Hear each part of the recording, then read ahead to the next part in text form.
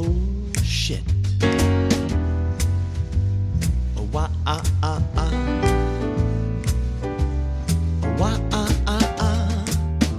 Get up, come on, get down with the sickness. Get up, come on, get down with the sickness. Get up, come on, get down with the sickness. Open up your hate and let it flow into me. Get up, come on, get down with the sickness. You mother, get up, come on, get down with the sickness. You fucker, get up, come on, get down with the sickness.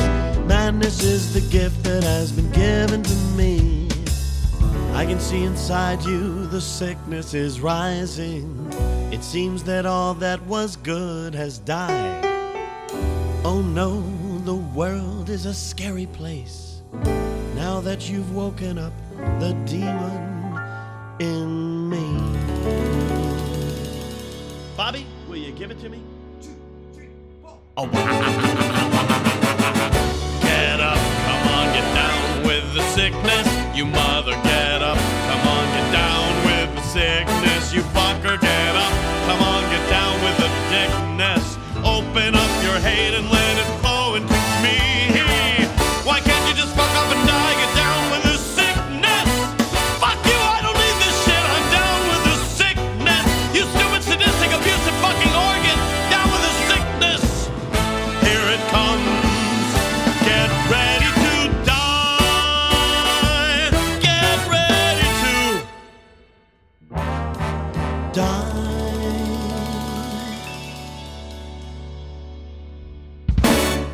Welcome to episode 67 of the Film 89 podcast. I'm Skye. And I'm Neil. And making his return to the podcast is one of our very favourite people. He's a podcast veteran. He's the co-host of the I Don't Get It podcast. He has his own brilliant YouTube channel, and he's guest hosted Film 89 several times, as well as innumerable episodes of Wrong Reel. And quite fittingly, for tonight's point of discussion, he's completely dead inside. It is, of course, the venerable Mr Bill Scurry. Bill, welcome back to Film 89. Hey man, I'm so happy to be here with you guys. This is one of my favorite internet clubhouses. You two are two of my favorite cats to hang out with, so I'm really glad to be here tonight. And it's just over a year, actually, since you were last on the podcast with when you and John and Matthias did Manhunter.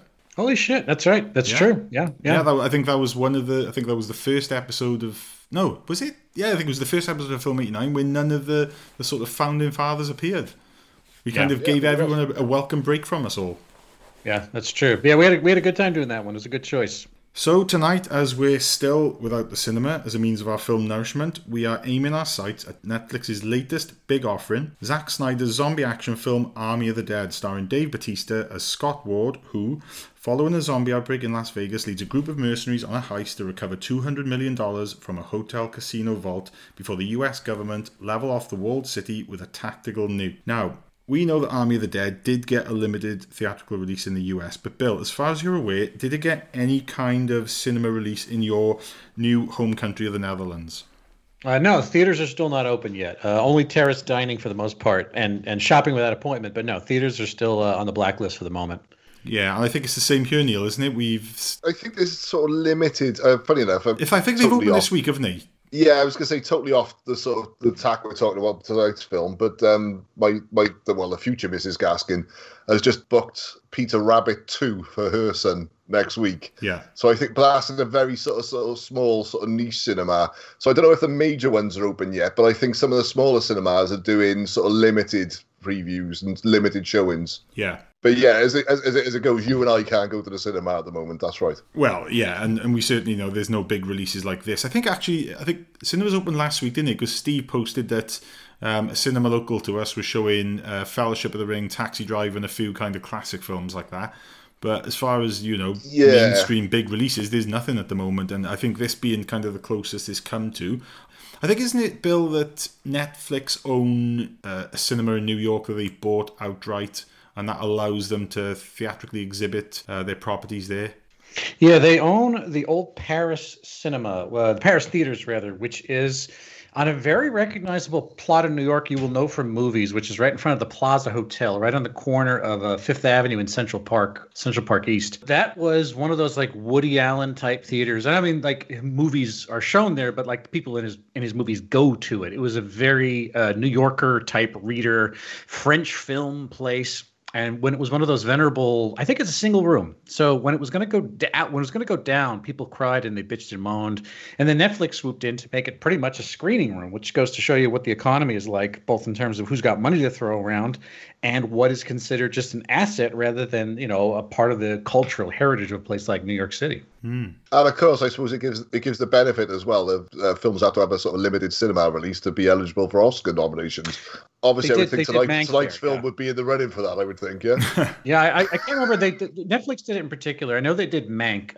That was one of their big deals, was to show Mank there, because that was their push of trying to treat it as if, it was just as good as any cinema release, and they wanted to roll out the red carpet. I'm missing something earlier. I can't remember. But yeah, they bought it for that purpose, was to elevate one of their movies to a piece of prestige, certainly.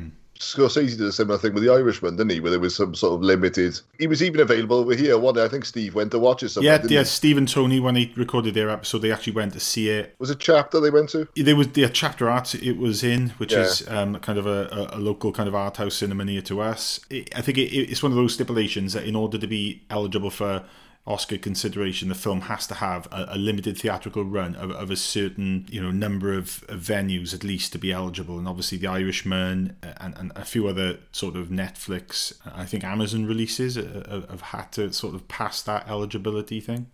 And now that obviously will be up for next year's greatest screenplay. Sort of possibly, yes. It may well be. Best Zombie Tiger goes to... It's going to win. It's going to win. Guys, what do you know about the kind of history of this film? Because it's my understanding that this film has kind of been quite long in the inception. I think it was first mooted around about the time of 2004, just after Zack Snyder had done his kind of main directorial debut, Dawn of the Dead, obviously the remake of George Romero's 1978 film. And then, I believe, after several failed attempts, he kind of came back on board as a writer, and it was sort of a project that was bandied around until it eventually... I think in 2019 it finally got the green light. I think, wasn't it Warner Brothers? They first picked up the ticket and then it fell to Netflix, I think, probably around about the beginning of the time of the pandemic when things started to fall apart theatrically. Yeah, I think that Netflix got the distro, but Warner, which has been in bed with Snyder for a while, they tried very hard to make him happy. I think they gave him a remit to make the movie he wanted to. But when it came time to distribute it, it looked like streaming was the best way to go. And of course, Zack Snyder in 2021 has had some experience with streaming original, because he, as I pithily said on WhatsApp a couple of days ago, he had 6.5 hours of movie this year out, which I think it might be a record for any single filmmaker short of Bellatar in terms of how much product they put out. Yeah. Let's just start with, obviously, myself and Neil, we've discussed Zack Snyder recently on our episode about Zack Snyder's Justice League. And Bill, for people who haven't heard your analysis of that film, and I don't get it, what is your kind of opinion at the moment of Zack Snyder as a filmmaker?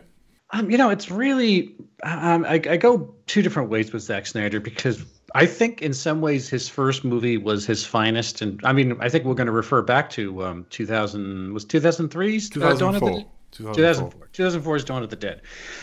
Which, of course, was a world away in terms of who Zack Snyder was when he released it. And he was dealing with a James Gunn script. Nobody knew who James Gunn was at the point, because he was just a trauma guy. And that was one of his first big scores in terms of putting his particular acerbic kind of witty, irony, superhero-y, media savvy thing into a movie.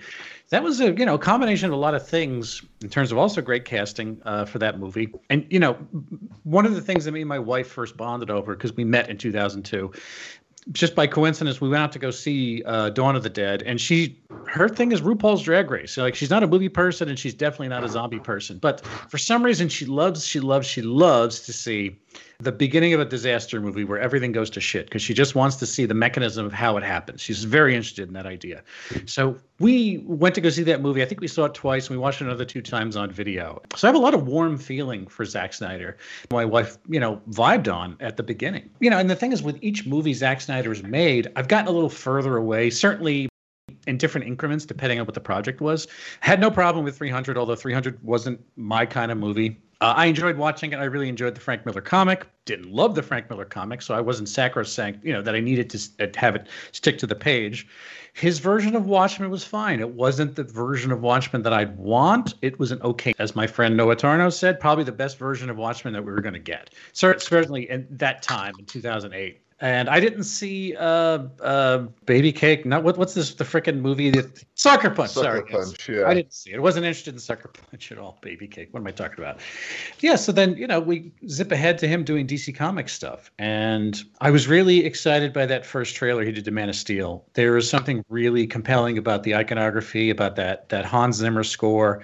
It got somewhere. It looked like it was tapping into something more mythic than Dick Donner did back in 1978, which is 77, now 78, which was amazing. Then the movie came out, and it's like this is what he thinks Superman is. This is what his impression of Superman is. Like this is. It didn't have to be respectful, but it's like you completely missed the point of the character. I'm not saying anything has to be adhere to the spirit of an IP, but it's like I don't quite understand why he wanted to make a Superman movie if that was the Superman movie he made. And that's kind of where the weird, ugly divorce between me and Zack Snyder begins. And I didn't think Batman versus Superman, I think it was a shambles. I think it was a terrible movie. And then the first cut of Justice League was kind of a joke. And then get to the Snyder cut. I watched it all, and I felt like it was Stockholm Syndrome, where I had to see it because I wanted to be part of the conversation that was going to happen. I really needed to know what was going on. Also, we did an episode of it on my podcast too. So long story short, that felt like a near traumatic experience. I live a very coddled life these days, so I get to count that as a traumatic experience. So I wouldn't exactly say I was looking forward to this, but I thought, well, maybe this is a return to the halcyon days of what made Zack Snyder tick. Maybe this is him accessing, those first few embers of feature filmmaking. And I don't know. I'm very curious to see what you guys thought of it. Yeah, I got to be honest with Snyder. I always think he's almost, like you say, a victim of his own success, because you're sort of opening Gambit. There's nobody, like you say, you got him and James Gunn, two unknowns at the time, and it sort of just hit you out of nowhere, didn't it? Whereas when you come back with, like you say with 300, I'm not going to put it up there in my all-time favourites, but I enjoyed it, for what it was, and I understood it was that type of movie, and it was that type of style movie, and I was like, okay, I appreciate what he's doing here.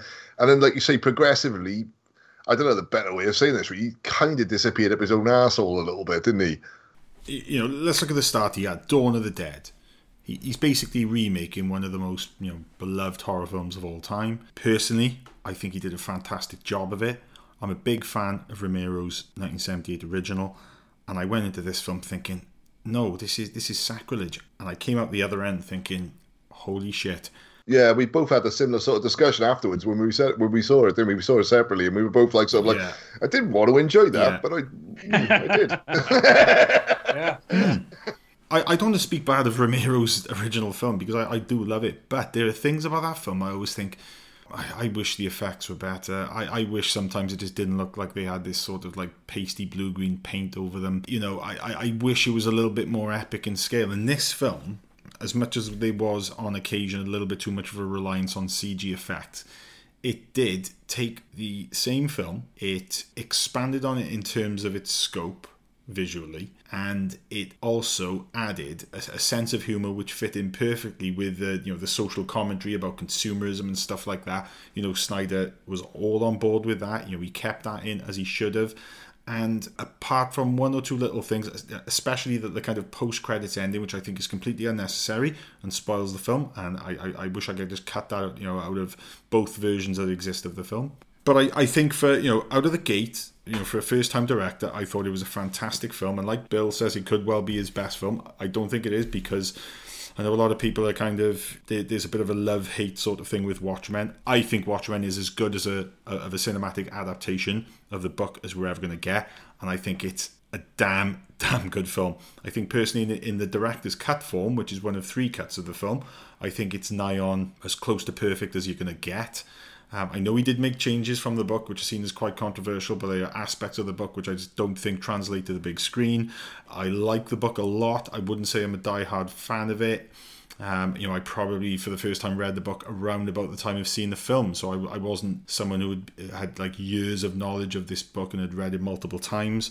I really do like the book. I appreciate it a lot. Watchmen, for me, is still his best film. And obviously, Neil, you and I and Richie have discussed then, all the DC related films he did after that. But the one we've not discussed is Sucker Punch, which is kind of his original IP from 2011. I've seen it once. I never want to see it again. Zack Snyder, as a filmmaker, I really like the guy. I think he's really likable. He's really passionate about film. And every time I see him, I see an interview with him, he's someone who I can't dislike him for for any particular reason.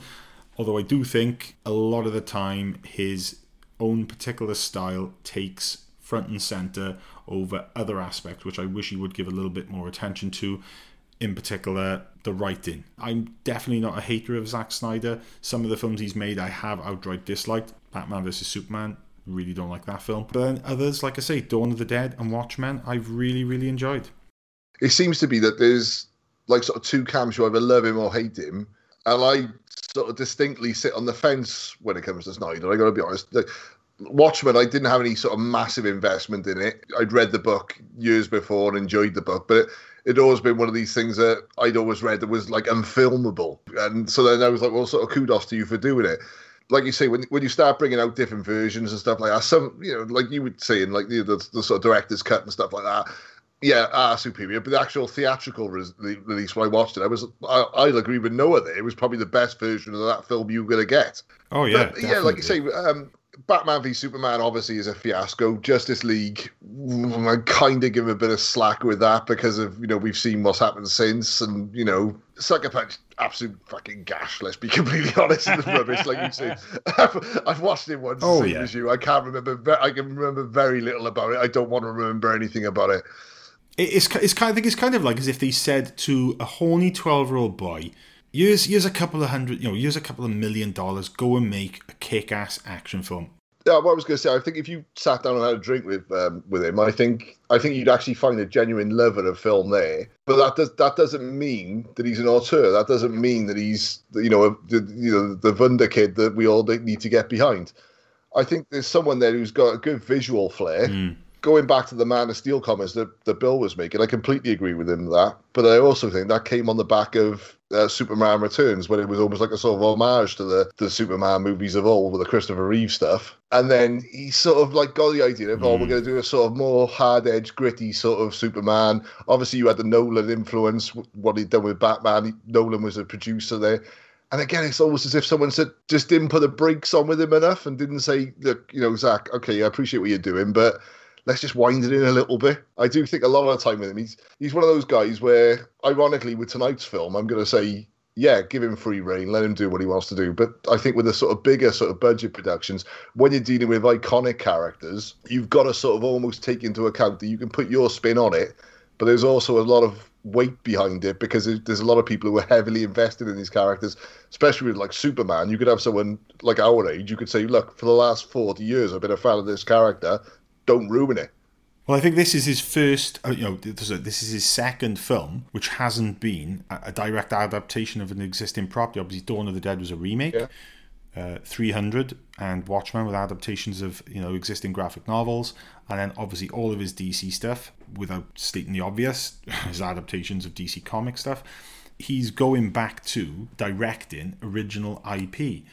Without giving too much away about my opinion of the film we're about to talk about, I want to see more of this from Zack Snyder. I don't want to see Zack Snyder's, very specific style take on existing IP, because I think that is where he's going to hit a lot of stumbling blocks, where he sort of butts heads with people's expectations. People have got that, like you say, Bill. It's not necessarily the adaptation of Watchmen you wanted, because obviously it's a book that you're obviously very familiar with, and you had in your mind how you would like to see that put up on the big screen. And Snyder's style, I think, is so strong that if you're in any way not with that style, then I think you're always going to have a particular problem with his adaptation of any sort of franchise which is either well known or beloved or personal to you. Lindelof's HBO series he did of Watchmen was much like Zack Snyder. It was an adaptation of something that didn't have the flavor of the Alan Moore comic, but it still worked. Like tonally, it served the purpose well. And again, the whole point of doing an adaptation is that I already have the book in front of me. I could read the book all I want. I want to see something new. I want to see an adaptation, change it. That's okay. I don't need you to just take all the bones and transplant them 100%. Give me something that you did, that you were inspired, make a feature film out of it. So, I mean, these things are possible. Again, Lindelof did this for HBO, and, you know, tonally, it might have had the same feel of Watchmen, but it moved it forward in a very successful way, whereas maybe Snyder doesn't have that same ability to adapt things. Who knows? I don't know. I think it's a bit of an unfair comparison, really, because Lindelof's version of the Watchmen is set after the Watchmen, isn't it? Do you get what I'm saying? So yeah, sure. I think you know, Snyder was given the Alan Moore book and said, right, make a movie out of that. Then everyone says they can't do it, make a movie out of that, and to some degree, he pulled it off. I think, anyway. I'm just going to refer back to the piece I wrote for Film 89. I will not. I can't change my opinion on that because it's just an opinion that I've had, I think, pretty much since day one of watching the film, and it was solidified with watching the director's cut, because I went into that film without, you know, a sort of deep-seated love of the book at the time. Because I think if I'd read it just before seeing the film, it was literally weeks before seeing it. I kind of went in fresh, and if anything, I think the issue is that, you know, you say, Bill, you don't want a direct adaptation of the book. Well, people like me, I think, maybe need a direct adaptation of the book. People who are not familiar with it intimately. Sure. And I think that's why maybe the film works so well for me as opposed to someone like yourself. And people like Hayden and John Arminio, who obviously did an episode on, you know, the general Watchmen mythos and weren't particularly enamored with Snyder's film. I hear you. Before we pivot off of Snyder, you know, it gets me thinking that if podcasting had existed 21 years ago or 22 years ago, we could be having this exact conversation about Ridley Scott. And, you know, Ridley Scott and Zack Snyder, the parallels always seem very apparent to me. But no one's really talks about them so much. But Ridley Scott, much like Zack Snyder, came out of an advertising background. He was a man who was, you know, in the was it late 60s, early 70s, was a self-taught genius visually with creating commercials and adverts in the UK. And, you know, and he made that Apple computer commercial. Like, he broke through visually before he got into feature filmmaking with The Duelists, you know, and like in a lot of ways, that's what Zack Snyder did. Zack Snyder, I forget, he went to school in California, I think, and then did a lot of commercials. And, you know, by the dint of charisma and just the sheer force of how he was able to build adverts, was able to get a feature film career, which I think he wanted the entire time. And likewise, when you start watching the crumbling of Ridley Scott, you can make the same, almost at the same point in his career, although Ridley Scott's career is much more longevity than Zack Snyder's. I think they fall apart in the same ways, maybe for the same reasons. There's this adherence to the visual, which is great because, I mean, Ridley Scott gave us some of the greatest visuals ever. But I also think Ridley Scott's movies begin to crumble over the coherence of the narrative and the understanding of characters and actors and the ability to put together 2 hours of film in a compelling way that will keep an audience there. Ridley Scott, I think some of his efforts, you know, the ones that don't go here, it's because they lack authenticity. It's because they lack something that sticks with you. They lack people and characters that you care about. And maybe this idea that he just figures, it's okay. I'll make, you know, I can save this with visuals, you know, and every now and then you get a movie like Matchstick Man, which I personally think was Ridley Scott's last great movie. And I think that was 2000 or 1999. It was a long time ago, but it was great. It was just a human drama with people. It was a, you know, con game. You know, he keeps making movies and calling the shot. Then you get things like The Martian, which isn't bad, but I'm saying it's not great. You get things like Prometheus, you get things like Covenant, you get things like The Counselor. And I mean, you could maybe think that Zack Snyder is going to go this route. You can maybe look at Ridley Scott and say that is an augur for what Zack Snyder's career is going to turn into after a while. I agree that I don't think that Snyder's career, you know, if it carries on like it is, going to have the same longevity as Ridley Scott's. I will say that Ridley Scott's career has been a lot more varied in terms of, you know, you could pick two different Ridley Scott films and play them side by side and not know that they're made by the same director. Absolutely, yes, absolutely. But then there's certain films like you could watch Blade Runner, then you could watch Black Rain, and there are obvious signs in Black Rain, you know, visual influences that cue back to Blade Runner. Sure. Zack Snyder's films, I think there's a much more tighter margin of differentiation between Snyder's films. You know, they're all kind of, you look at them straight away, you see the slow-mo, or you know, the overuse of slow-mo and the stylistic stuff like that. And it's quite obviously a Zack Snyder film. Do you know what? That's something I'd never really considered before, Bill, but you're bang on the money with that. But again, siding with Skye completely there. Like you say, with a Scott film, you have got that sort of differential. with a Snyder film, you could sit down and put me in front of a Snyder film. I'm pretty confident that if it was a new movie and you said who directed that I could nail it with Snyder. Yeah. Like you say, because it is all visual, isn't it? It is, like certain things he just does in every film. And you just like... But then there's films like, I think, The Martian, which I watched The Martian and it doesn't feel like a Ridley Scott film. Yeah, that's true. In the same way that... What's another example? I'd say that Munich doesn't feel like a Spielberg film as we know it. Yeah, Bridge of Spies doesn't feel like a Spielberg film. I'm with you. I get you. Even though we'd obviously seen Schindler's List, which, again, kind of changed what we thought a Spielberg film could be, I think, when it came to a film like Munich, that never felt like a Spielberg film. And most of his films prior to that always had a kind of feeling like an identifiable thing that you could say, that feels like a Spielberg film. Munich never did. I think certain films that Scott has done don't feel like Ridley Scott films. And then other films which he's done have outright surprised me. I thought, what the hell does he think he's doing? Films like Alien Covenant. I think if Snyder, in a shorter, less varied career, has made some big missteps with stuff like Sucker Punch and Batman vs Superman, I think you could say on a bigger scale, across a far wider career, ranging back to was Duelist 77? Mm-hmm. Yes. Scott has made some pretty big missteps, and he's actually made missteps where he's kind of trod dog shit into his own franchise by messing up the Alien franchise, which he started back in 79. I thought, it makes me think, like, I just want to grab the guy and say, what are you doing? You've made such incredible films, yet sometimes I think I don't know you really, Scott. I can't get into your head and into the way you're thinking as to why you're looking at this franchise and thinking that this is the way to take it.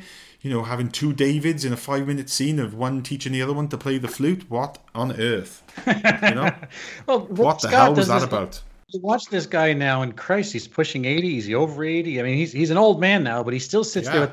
He's got that ball cap and that salt and pepper beard, and he's got this gigantic Cuban cigar. And he shows up like, king shit a fuck mountain, and his thing is like, I'm Ridley Scott. I am here to run a movie because I'm Mr. Black Hawk Down. I'm Mr. 1492. I'm Mr. Legend. I've got this thing. Goes on and on and on. I think at this point, when you get to his age, no one's going to tell him he can't, because he's a genius going back to the 70s. Doesn't matter whether or not he's got the runway to prove it today. He's got this legacy credibility to bank on. But again, the modern version of Ridley Scott's not going to be able to do that, because the time frame and the silo we live in, everything is much faster, everything lasts shorter, and no one sees things outside of a silo. So Zack Snyder can't possibly reach the same pan-cultural heights that Ridley Scott had at his peak. Yeah, I agree. Yeah, his career is operating in a totally different time to what Scott's did. So let's talk about the film. Let's talk about Army of the Dead. The opening. So the film opens with an army convoy carrying an important cargo, which we soon discover is a zombie. That convoy gets into some trouble, resulting in the creature escaping. And obviously, guys, I take it that you have picked up on the blatant American Werewolf in London homage in that opening scene. Oh, actually, I didn't. Please explain. Well, you've got the two characters who escape. They can hear the kind of howls of the creature, and then one kind of falls over, and I think is it David Norton? No, not David Norton. What's the other guy? The guy from After Hours. Griffin Dunn. Yeah, Griffin Dunn's character.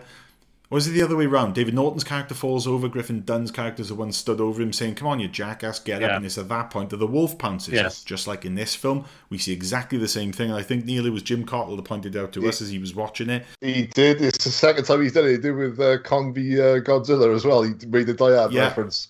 I'm quite impressed with how all Jim's brain medicine's working now lately. Yeah. So, yeah, that was a really blatant reference. And as we'll come to later, I think Snyder's love of films in general does need a bit of reining in, because there are so many obvious references to other films that we've all grown up with, because he's a kind of similar age to us. These references are hardly subtle. So I think this was the first one. Then this kind of alpha zombie converts these two soldiers, and then they make their way to Las Vegas, which then leads into pretty special opening credit sequence that, as far as I can tell, seems to be getting unanimous praise from everyone who's talking about the film, irrespective of their opinion on the film as a whole. Now, Snyder's given us a pretty amazing opening credit sequence in Watchmen. What did you guys think of the opening montage, opening credit scene to Army of the Dead? I'm going to reference Up. because you have a complete movie in the opening titles. But as impressed as I am with that, it's not the first time that a zombie film... It was really good. I'm not knocking it, okay? But all the praise it's getting, and everyone keeps going on about, like, this is fantastic. It's almost like a self-contained film in the titles and stuff like that. And I'm like, yeah, it is. But I'm pretty sure they did that in both the Zombieland films as well. Oh, yeah. Yeah, do that. You're right. So, right. But that's not taking anything away from the opening titles, because, like I say, with the opening titles, I know there's already talk. There's going to be like a prequel animation series, and they're on about doing like a TV show based on this. And Netflix have got the rights to everything now. There's got Army of the Dead attached to it. But I did actually think when I was watching the opening titles, that could have been almost like a sort of little Rocky homage, where you have the sort of the last film condensed into 30 seconds or a minute to the beginning of the new film. What I was going to say to that, prior to the American Werewolf stuff, did you notice the two lights in the sky? I didn't, Neil. I didn't notice them. And it's only when I was doing a little bit of prep that I heard that the special effects team had put two little lights in the sky above the army base that is supposed to be Area 51. So, no, I didn't notice it. I didn't notice at the time. What I did notice was two lights in the sky, and I thought, because I knew he was director of photography, I thought, oh, he's doing lens flare in this, is he? And that's what I thought it was. And as the film went on, there was loads of sort of like glaring sort of lens flare, which I was like, all right, we're referencing J.J. Abrams as well, though, because it was like that sort of... Well, there's a textual reference to Area 51 where the two guys in the convoy say, well, where this came from? He goes, hey, we don't talk about that. Yeah. Yeah, and this is something I was going to save till later when we come to it, but in case we kind of don't directly hit on this, there was a point later on in the film where, recalling that earlier scene, the opening scene with the two army guys saying that it's coming from Area 51, I wonder what it is, and the guy said, do I have to say alien? Yeah. There's a movement and a kind of feel to these zombies, certainly the alpha zombies later on in the film, especially the kind of queen zombie and the way that she moves, that made me think, I'm hoping now that in order to kind of inject a bit of originality into, a subgenre that we have seen done to death, certainly in the last kind of 10, 15 years, wouldn't it be great if they showed the genesis of this outbreak as coming from outer space, which in itself would hark back to the beginning with George Romero's Night of the Living Dead. It certainly would, yes. Yeah, it came from, was it a space probe or something like that? Yes, a returning space probe. Wouldn't it be great if things came full circle and it turns out that this actually came from, the contents of a UFO or something else which came, from outer space? Because I've always thought of, this zombie outbreak as being a kind of man-made thing, like a biological weapon gone wrong. And this is something that loads of other different films and franchises like the Resident Evil games, they've taken hold of that as their way of explaining how this comes to life. But, I thought, let them go down that route. But it was kind of never resolved. And I think it was set up in a way that I think it could have been resolved just to kind of put a point on saying, these are extraterrestrial in origin. And certainly the way the creatures moved, there was something very alien about them. I just think that's something, a bit of a missed opportunity that Snyder didn't follow up on. Jumping way ahead of myself, this is one of the main criticisms I've got of this movie, is that prior to this, I think I'd done an article for the site or something like that when it first got announced that Netflix were teaming up with him, that they had all these sort of spin-offs and, sequels and prequels and trequels and God knows what going on. And there's a lot in this film where you go, oh, that doesn't really have an answer. Oh, they haven't really explained that. And it's just a little cynical sort of side to me that watches this film and goes, you're trying to build up a universe on the first movie. It's like there's a few things with this where, with his little run with DC, you'd have thought he'd have picked up on this is not the way to do things. There's a few sort of elements with this film where I'm like, you're not answering any questions, or this character's going off and I don't really know their fate, and it's almost as if like, oh, you'd already given me, oh, you'll find out at a later date. I don't really want to see that. And like I say, with the beginning bit, with the lights in the sky, I thought they were lens flare. And I know there's all the thing now that there's going to be from Alien. And like you were saying, there's going back now, this will come full circle and stuff like that. That'd be great. That'd be great if I found it out at a later date. I don't need to have these unanswered questions in a movie now. Yeah, this film needs to stand on its own. And that's one of the major criticisms I've got of this movie. There's a lot of things in this film where it's almost like a sort of like a knowing nod. And be like, well, you'll find out at a later date. Oh, the sequel's coming. Oh, if you watch the anime version, I don't need to read the book afterwards to understand the movie. Do you know what I mean? Yeah, you kind of want, Neil, don't you? If this is going to be the start of a franchise, it also has to stand on its own 2 feet as a standalone thing in its own right, just in case that franchise doesn't, evolve into anything else. We've talked about it before with other films. It's the sort of almost like it's a curse of the MCU, I think. It'll later become the sort of thing we'll refer to it as, because prior to MCU properties, a film got a sequel or got a spin-off or got a prequel because the first film was a standout film. And nowadays, it seems like people are trying to sort of put too many Easter eggs into the initial sort of product, you know? Yeah. Thinking that, this is one of those movies, because we have a lot of baggage with zombie movies. I mean, that could be fatigue, it could be baggage, whatever you want to call it. But I think that, for the most part, I mean, there have been a lot of zombie movies, a lot of zombie media and pop culture between video games and TV shows and movies and things of the like, fiction, etc., comic books. They all kind of refer back to the same idea that this is an unknowable origin. Even the best of them along the way give you very hazy, trying to legitimize why this is happening. And a lot of times you just sort of go with it because it begins in medias res, or you're seeing the very first few minutes of a thing along the way. I think what I demand of my creators is that I want them to know the answer. You can tell me or hold back as much as you want from what you're going to give me, but I think I need you to know the answer. I can't have you just coming up with something like the First Order and not explaining why the First Order isn't why that's not the Empire. What's the difference between the Force? Well, obviously they said we're going to figure that out later. And that doesn't work for me. And it's like, likewise, I just want Zack Snyder to know. I want him to confirm to me that he knows what this is. Also, something weird about this movie is that usually when you're given a zombie apocalypse, it's the end of all life on Earth at the same time. And this is one of the only examples I've ever seen where it's localized to one metropole that has been essentially cut off. Usually, you're talking about people shifting through the desert, stealing gasoline, looking for bags of Wonder Bread, and whatever's left over of the planet Earth. And you get the impression money is still valuable. There's still a stock market. There's still TV channels. People are making eggs and bringing their kids to school in cities around the world. And it's just this one place that's ringed by shipping containers. That's kind of a new blush on the thing. And I think that's how it works, is because of the fact that he picked Las Vegas, basically an isolated city in the middle of the desert, and that kind of gave him opportunity to explain that, unlike other cities in America, you could have an outbreak here, and it could, more easier than any other city, be contained, viable to be able to contain this in the way that they did. Yeah.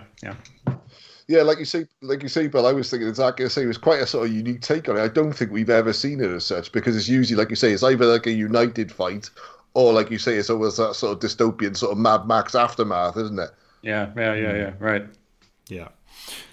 So, the film opens, and what is the time jump between that sort of kind of opening showing that, the fall of Las Vegas, and then it kind of being walled off? What is the time jump between the point of that and then when we see Dave Bautista's character flipping burgers? Well, I don't think the daughter is it was the same actor playing the daughter in the slow-mo time dilation footage of the opening credits, and then when she's actually inside the camp helping refugees out. So I assume that, obviously, when you're fudging actors casting, that could be anywhere between 6 months, a year, maybe 2 years. So I don't think it's like, it was long enough. Let's put it this way. It was long enough for them to decide that the next bit of news on a national scale is that they're going to drop this tactical nuke on it. So whatever kind of like decision making it would take for the United States government to come up with that in movie logic, that's probably as long. So that could have been 6 months. That could have been 3 months. Who the hell knows? Or assuming it was set in the real world and Donald Trump was the president at the time, it could have been a couple of days. It could have been a couple of days.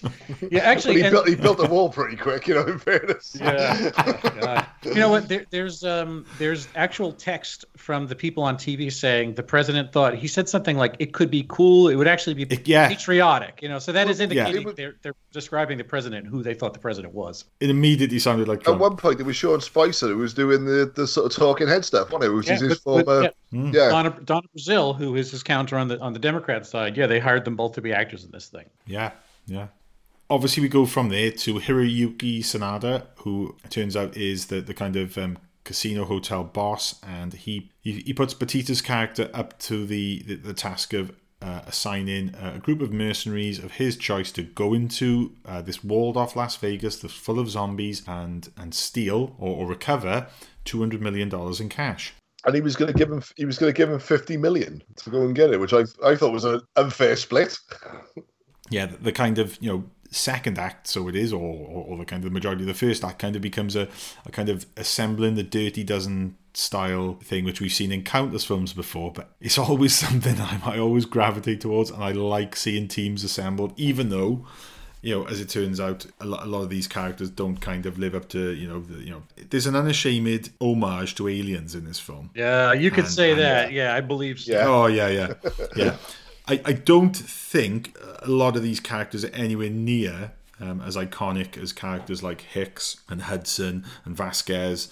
And even lesser characters like Drake. I don't think that, but I definitely think that Snyder is trying to give us that. I think maybe he gave us one or too many characters, and I think he could have pared it down to a tighter group just to get us to, know those characters more intimately. But I did like that portion of the film of him assembling a team, whether or not he took those, a lot of those team members to a memorable place. I don't know. But yeah, that was kind of the first act of the film, and then it kind of, I think for me, the film kind of peaked early, and then the rest of the film in a lot of ways was kind of ticking the boxes, and I think my attention was more drawn to the technical side of things, because, like I say, one of the things I like that he did with Dawn of the Dead is give it a more epic scope over Romero's film. And I think from a point of view of scope here, in terms of visuals, I know a lot of the CG effects do look like CG, but I think for a $70 million budgeted film, he makes a hell of a lot of that money go further than a lot of directors could. Yeah, you could be right about that. I like you said, I have an issue with the fact that the CG is so seeable, it's so visible, it's so apparent. Yeah. It's very CGable. Yeah. It's very CGable. I mean, this was shot, I'm assuming, on a gravel-strewn lot somewhere in New Mexico. I think is where we actually did the location. But anytime there's a vista, anytime there's horde shots of, the camera cranes over the shipping containers and you see these zombies, by the tens of thousands, and he might be using the same algorithm that Weta used to animate the orc armies, back 20 years ago, or some variant thereof to draw a lot of people moving in sort of random circles. But even when you get in closer, it's a lot. By the way, I think the budget was 90, wasn't it? I mean, not that what the hell difference does it make the 20 million? That's all salaries as far as I know. But either way, you're talking about when it comes time for close quarter combat. One of the big issues I had in terms of it being visible and seeable and CGable is that I brought this up on Twitter the other day. I put up a screen cap of what was clearly CG muzzle flare out of the weapons when they were shooting in the dark hallways. And some people came back at me and they said, this is a real triumph for weapons handlers, because you no longer have the danger of live blank ammunition. Which is, somebody said, what would Brandon Lee have done had you just had, CGI muzzle flare when they made The Crow? He'd be alive because he wouldn't have been hit by a starter pistol round. And it's like, that's actually true. And someone else said, when they have the technical arms experts on set, these guns are still prone to jamming and locking and all sorts of things that fuck up the take. So you have perfect, acquittal of fire control every single time. You get the muzzle flare you want, the report. The timing is absolutely, and the aim of where it goes. So I understand the idea of doing it is it makes it a lot safer. It makes it aesthetically perfect, but at the same time, I feel like you can absolutely tell that. Oh, 100%, Bill. Yeah, 100%. I was going to say with that, Bill, there's sort of two arguments there. And like you say, the sort of safety aspects that you mentioned there, you can't really argue with, can you? No, let's be completely straight. Does it look as good? It doesn't, but I can think of two actors. I can think of, John Eric Hexum died in the early 80s by playing Russian roulette with a starter pistol and a fragment, the same way as it did. No, actually, it was the gas. It was the expanding gas. Yeah. Shot himself in the head. And the same thing, Brandon Lee was killed by a fragment of a blank. That just... Yeah, but Bill, these, they're two tragic examples in... tens of thousands of films. And again, I'm not trying to make any light to this again, but say if you look at the safety aspects, like you say, we could argue, all right, there's two tragic accidents out of let's say 100,000 type of productions of those types. Yeah, when you consider, guys, that John Woo was probably in his films fired off more rounds than most world wars, and no one died then. Let's put it this way: you can film Rocky in the 70s. Yeah, with some prosthetic makeup and two guys rehearsing, or you can film Creed 2 in 2018. Which fight looks better? Exactly. Yeah. Right. Also, that's true. They didn't ban helicopters after they killed Vic Morrow on the set of the movie, Exactly. Yeah, I'm not making light of anyone's death, but it just didn't look as good. Let's be honest. It doesn't. Right. you just think back, right? And again, this is a film that's already come up on this discussion already. It's going to come up again. Let's look back at Aliens 1986 with Sigourney Weaver holding onto that M41A pulse rifle and firing those rounds off into those alien queen eggs, and the fact that is a real gun firing, as much as they're blank firing, but it's a real gun. There's real kind of ricochet and there's that kind of shaking effect, and the muzzle flash is real.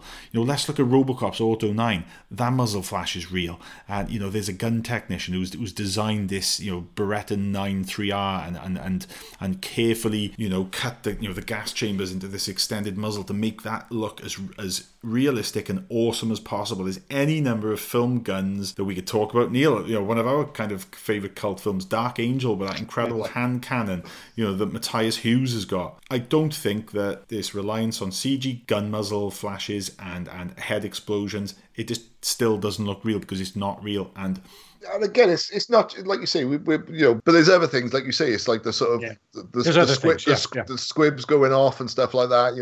Even if we sort of took the safety aspect out of the gun thing, and then you can't argue. We could probably name 10,000 productions that have got gun muzzle flare on it, and then you just bring up Brandon Lee and you go, all right, you got a point, because no one should have to suffer for their art to that extent. But like you say, the practical effects of other things as well, sometimes it's almost like not a cheat, but it's almost like people become too reliant on CG, don't they? Yeah. If you're going to talk about it in terms of that, let's look at how many guys got thrown from horses in the 40s, 50s, and 60s in westerns, and how many of them died. When it's done properly, when you've got people that's properly choreographing stuff like the chariot race in Ben-Hur, and they're actually really being dragged under horses, and they're not dying, then it can be done right. And I'm always going to lean towards that kind of realistic thing. And there is an over-reliance of CG effects here. It's Raiders v Crystal Skull. There you are. There you go. There you go. What would Vic Armstrong say? He'd say, "Yeah, put the computer away. I'll do this for real." Is he still? Is he still alive? I don't know. I'm pretty sure. I'm pretty sure that even if he's not, even if he's in a retirement home somewhere, I'm pretty sure Vic Armstrong could say that now. I could do that. Yeah. So yeah, kind of from there on in, for me, the film, it did kind of peak early. What do you think of the film in terms of the cast? Because it is quite a big cast. For me, not many familiar faces. Do we think Snyder was successful there in kind of creating a cast that in decades to come will be kind of heralded in the same regard as films which he's trying to homage, like Aliens? I don't know about that. I mean, then again, there was a stock company of like Gallian Hurd, William Wisher, actors who came out of Aliens, who went on beyond that, and there were a couple of people who were known before it. But Snyder has this ability to get some really good actors, which obviously means that, first of all, actors and their representatives watch his movies, and so they know what they're getting into. But also, I'm assuming that actors talk to each other about working with Snyder and say, yes, this is a decent director. You want to work with him, because he never lacks for star power.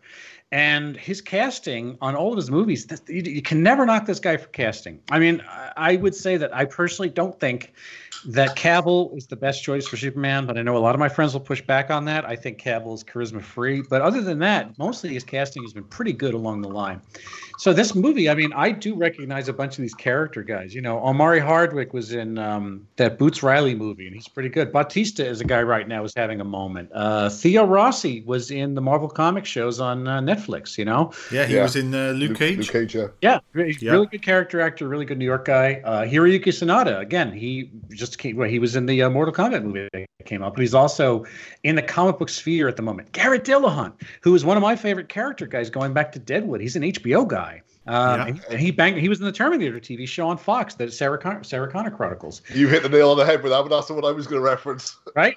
He Crow Marty, the headless Terminator. Yeah, and it's like Tig Notaro coming in here. You want the story about casting, I think actually is really interesting. And yeah. Oh yeah, definitely. When it comes to Tig Notaro, yeah, I had no idea. Right, and the weird thing is, it is both really chilling and also incredibly ingenious at the same time that this worked, and no one really knows about it. But for the sake of revelation. Unless you were looking for it, you wouldn't have noticed, would you?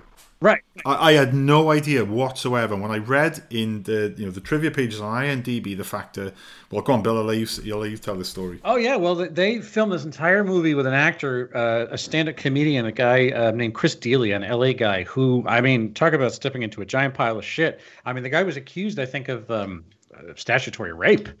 And it's just one of those things where this whole movie was in the can, and this guy was just at that point unworkable. He was not viable. And so I think in this weird era of Christopher Plummer taking over for Kevin Spacey, they were able to, I think it was like a week of shooting. Tig Notaro came in. So you're talking about changing the gender of the character. You're talking about changing the physicality of the character. You're talking about changing a lot of things. That's also dialogue, because every part, the Peters was a man in the first draft of the movie, and Peters became a she in the second draft of the movie. So all the dialogue that had pronouns was ADR'd to she and not he, which you really can't read on the lips, but either way, it's just another technical consideration. So Tig Notaro did like a week of shooting against green screens and some practical sets with Zack Snyder alone and some stand-ins. She never met any members of the crew. She met them at the premiere. She has no idea what she doesn't met. She hadn't met Dave Bautista. She didn't meet any of these other actors. She just worked with Zack Snyder. And like I said, you could think of it like you could remove any actor from any movie now and cast somebody else. And, you know, you could say that an actor does their best work when they're responding to other people in the moment, or you can say that you could literally just move pieces around like plugs and, you know, wipe this guy out, bring this person in if you just green screen them, because they can just slot in the digital vista we're looking at right now. It's kind of weird, man. Yeah, like you say with the sort of Snyder effect there, it does seem to be, I've never heard any actor say they don't want to work with him again. And if you look at the sort of, like, I know there was a sort of certain sort of toxic element to the Snyder Cut sort of movement. But not him, though. But nothing to do with him. And like you say, and if you look at all the sort of main actors who were involved in the Justice League, we're all sort of supporting him all the way through that, really, weren't they? Every time he'd release, like, I don't know, like a sort of a little snippet of like the black Superman suit or, you know, whatever, you know, all of them, Momoa, Cavill, though, they'd all sort of jump on Instagram and sort of repost it and stuff like that, which you don't usually see, do you? No. You know, especially not a sort of property, like a sort of franchise like that, where I would imagine Warner Brothers are literally saying to those people, look, don't rock the boat, because we're, you know, there might be a possibility of like Man of Steel 2 coming out.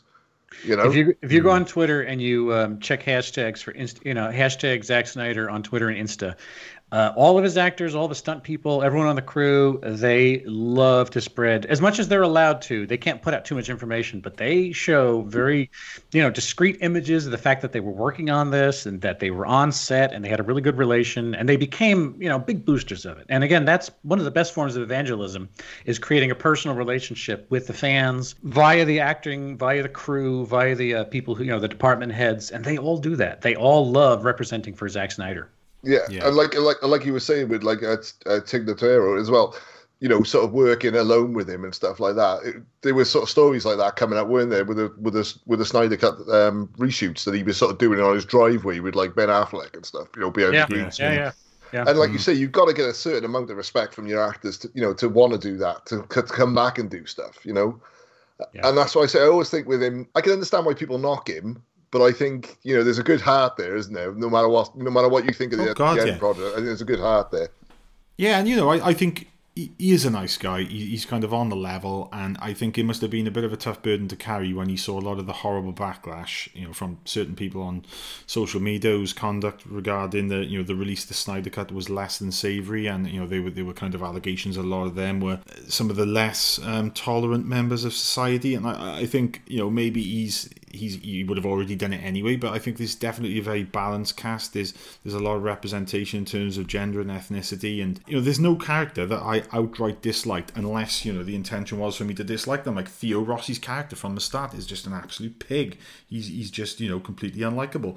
But then, you know, you've got characters like Dieter, you know, the safe cracker.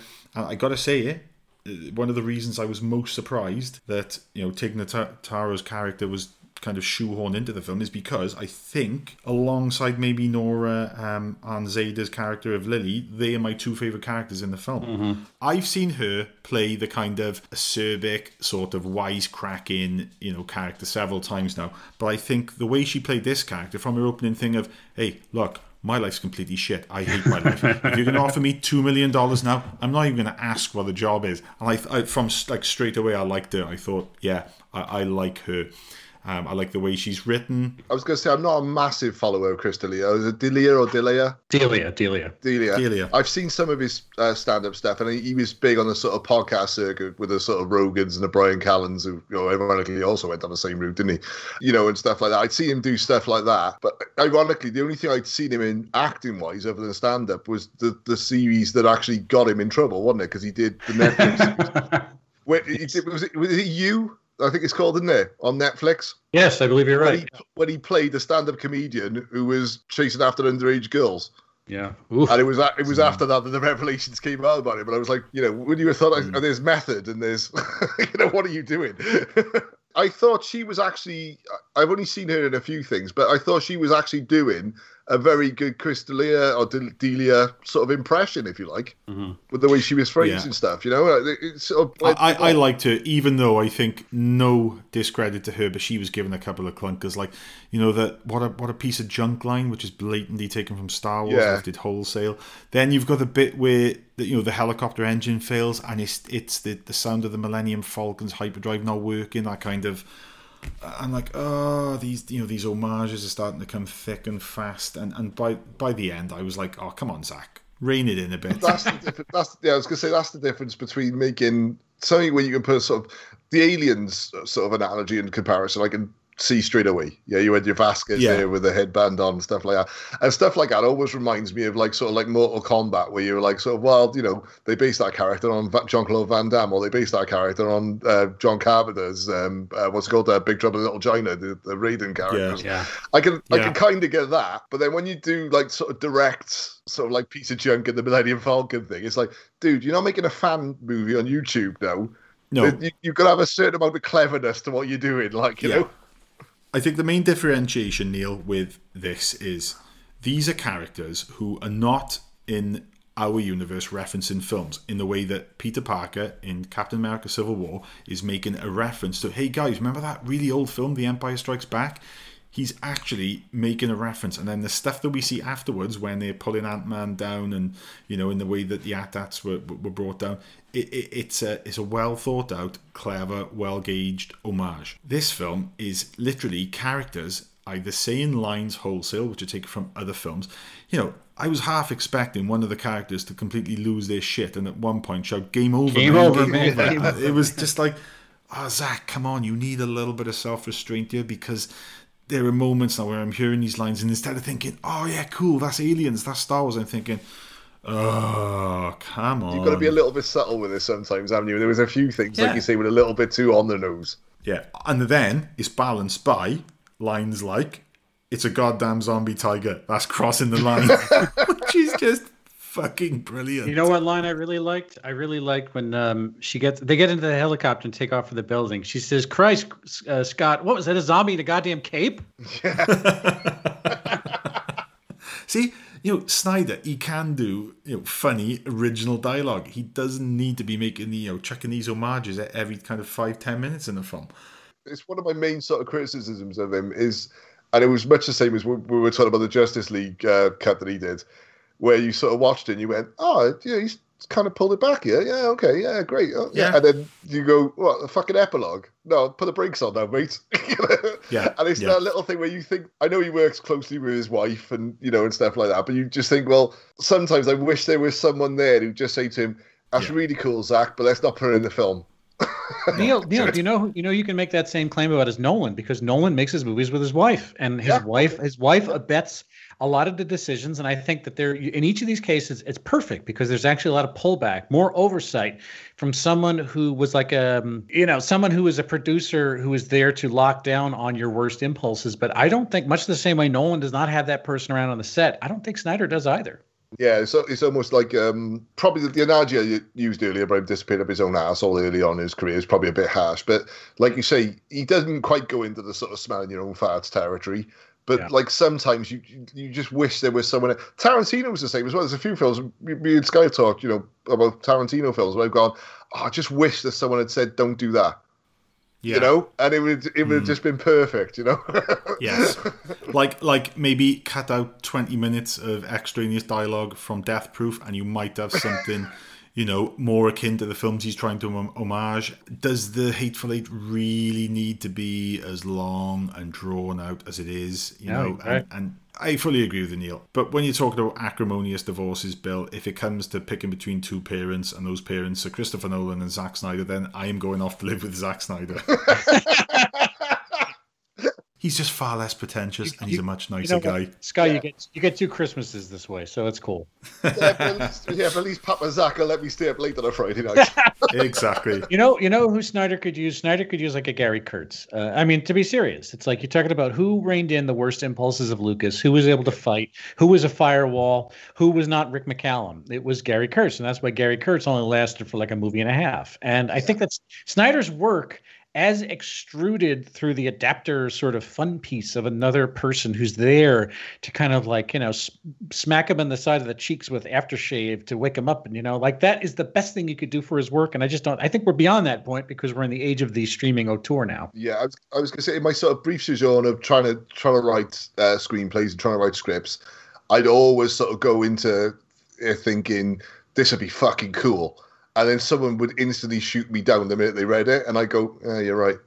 You know, at the time when I wrote it, I thought, "This is genius. Everyone will love this. Everyone will, they'll adore this." Neil, I've always been a strong supporter of your script for the unfilmed Jaws in Space. So, guys, right, we've talked about Zack Snyder, the director, Zack Snyder, the writer, and, you know, we've kind of leveled a bit of criticism. But let's talk about Zack Snyder, the cinematographer, because I think this film has got going for it, aside from issues with some quite obvious CG effects, is the look of the film. Let's look at that opening scene with the army convoy. Now, it's my understanding that took 5 weeks to film because it was kind of like all magic hour photography, and obviously Snyder had to make sure that every shot matched. Later on in the film, we are seeing a post-apocalyptic Las Vegas, and it's pretty much all at daytime. And as we know, filming any special effects heavy film at daytime is always going to make those special effects, fall under, I think, kind of more harsh scrutiny, because of the fact that you can't hide it with low light levels and stuff like that. I gotta say, I think on the whole, bearing in mind I have been critical about a lot of this sort of overuse of stylistic flourishes in other Zack Snyder films, I think this one more or less reached as happy a balance as we're going to get from Snyder. I don't think he's a DP, mate, to be honest. Like I said, there was a lot of lens play. I can't remember whatever I was watching the other day and someone referred to him as Jar Jar Abrahams, and that's all that fucking sticks in my head now. Look, I'm not saying that the guy is Roger Deakins, but Yeah, listen, if he wanted to do it his way, to a certain degree, I don't like lens. I don't like the glare and stuff like that. I just think it's really cheap and really tacky, and it just seemed, especially the sort of last sort of 30 minutes, because I mentioned it at the beginning of the film, and it was about midway through the film. I said, "Oh, he's good," and then by the end of the film, like I say, the future Mrs. Gaskin was actually mentioning it as well, saying, "Oh, that's getting annoying now." And I was just like, "Well, why are you putting that into this film? It doesn't need to be in here." Yeah, there was just someone there just to rein him in a little bit and just say, maybe get someone else on board. Yeah. Well, all the pictures I've seen of him and all the videos, like he had a custom red, he shot this on the Red camera. Not that we're device nerds around here, but I mean, Red does a lot of feature film works. It's a very expandable, extensible cinema camera. It's got a very, very sensitive chip. You can shoot low light. It handles motion really well. It handles slow motion really well. It's just, one of the brand names like Alexa in terms of Ari. I should say Ari Alexa for shooting these kind of films. So, I mean, I saw a lot of footage of him personally. And there's even one, if you freeze frame, you'll see him in the reflection of a glass manning the camera. And he says that's as close as you're going to get to a Hitchcock appearance of him in his own movie. But I thought that there were two things about his visual style which stuck out to me in terms of like, okay, and you mentioned Deakins, and it's like, well, you don't need to be Deakins to shoot a movie like this. You just need to be clear. You can do a crane shot with or at least mimic a crane shot or mimic a drone shot with a big zoom up or zoom across a crowd. That's great. You don't need to be brilliant to do that sort of thing. Haskell Wexler didn't. You don't need him on set to do it. But Snyder over relied on the rack focus to the point where it's like him using that it's a TV streaming era convention is to use that really shallow depth of field to rack between two focal planes. And I mean, if he had done it a few times, that would have been great. But it happened often. Anytime the mood slowed down, every time there was tension, he went right back to that very, very shallow. Open the iris up wide, doing a shallow depth of field where you're just racking the focus between 2 points. One gun, the tip of the pistol and the guy's face, or the person and the person behind them. And it's like, all right, dude, I get it. You're using these you're overusing a few of these cinematic tricks. They're becoming a little bit of a cliche, and you're showing off the fact that you're kind of a neophyte because, as far as I know, he only did the pickup shot, the pickup work of the Snyder Cut. He was his own DP on that too. Otherwise, he's relied on professionals for the rest of them. The other thing I will say, and again, this isn't so much him running a camera, but the color grade at the end. Some of the muddiness of shooting it in the dark. You shoot it in the light, but then you color grade it to look like it's gloaming, to look like it's dim light corridors. That's where you get the muzzle flare. That's where you get the things that cover up the CG and like increase the extra count, because you can make 100 extras behind 5 actors.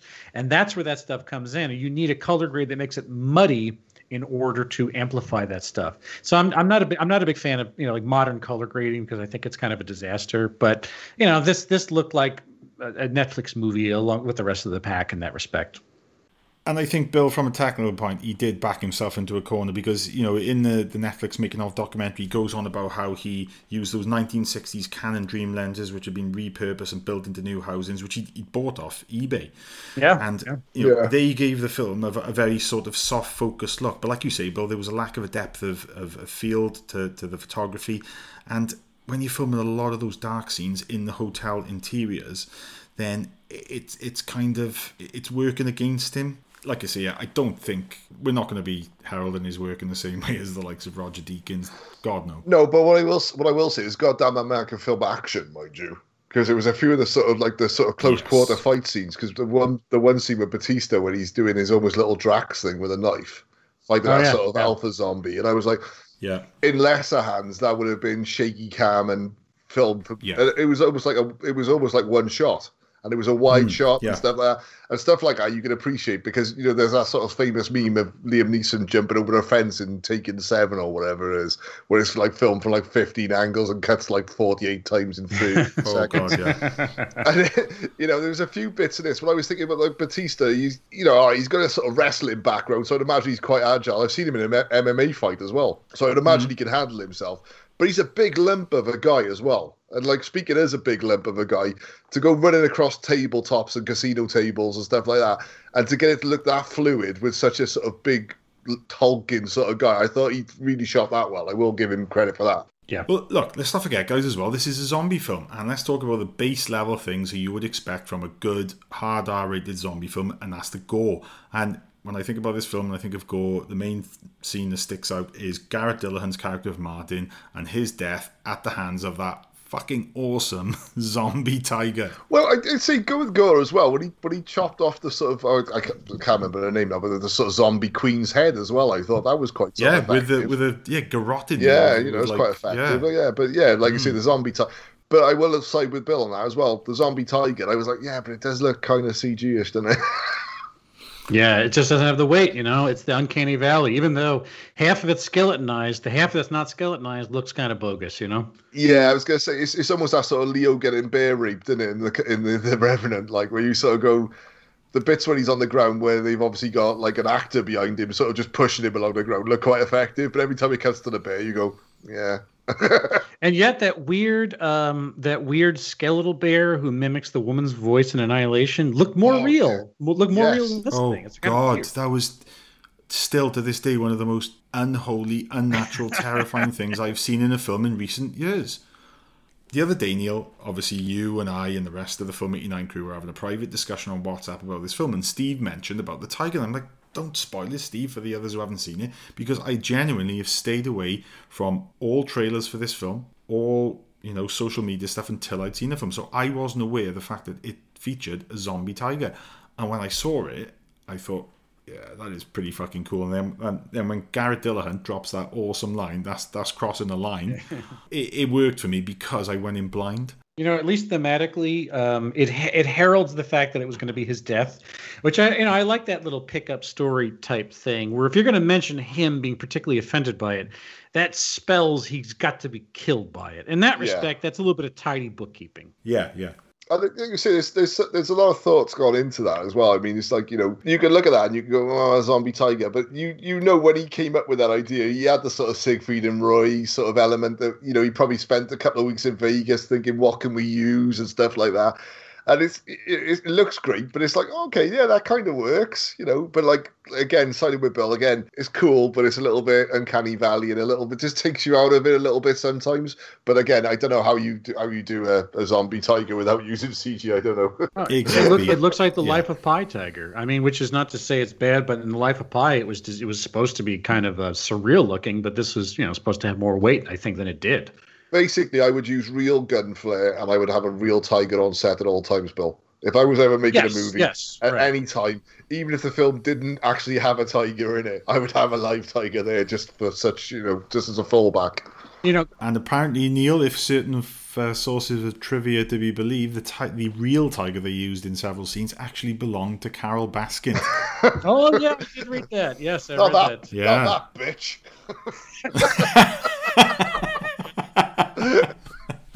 By the way, Garrett, you're speaking of Garrett Dillahunt's character. I think his name was Matthew, or I don't know what the hell it was. But Martin. His death. You want to talk about all of the one for one Jim Cameron swipes. He bars the door like Carter Burke does. He runs away with Carter Burke was trying to run away with the face huggers to bring it back to the company as Garrett Dillahunt did, and then he winds up fighting the monster that's going to kill him, and it kills him in a vicious way, the same way Paul Reiser dies. That is one of the bigger obvious lifts. But Bill, it wasn't even a line where it was, you don't see them fucking each other over for a goddamn percentage, which is the line from Aliens. And there was a similar line in this film, which was basically cribbed almost word for word from Aliens. Yeah, because when he went on about the real value is, and it was, I can't remember the exact words, but I remember thinking at the time, oh, okay. That's Aliens. Yeah, If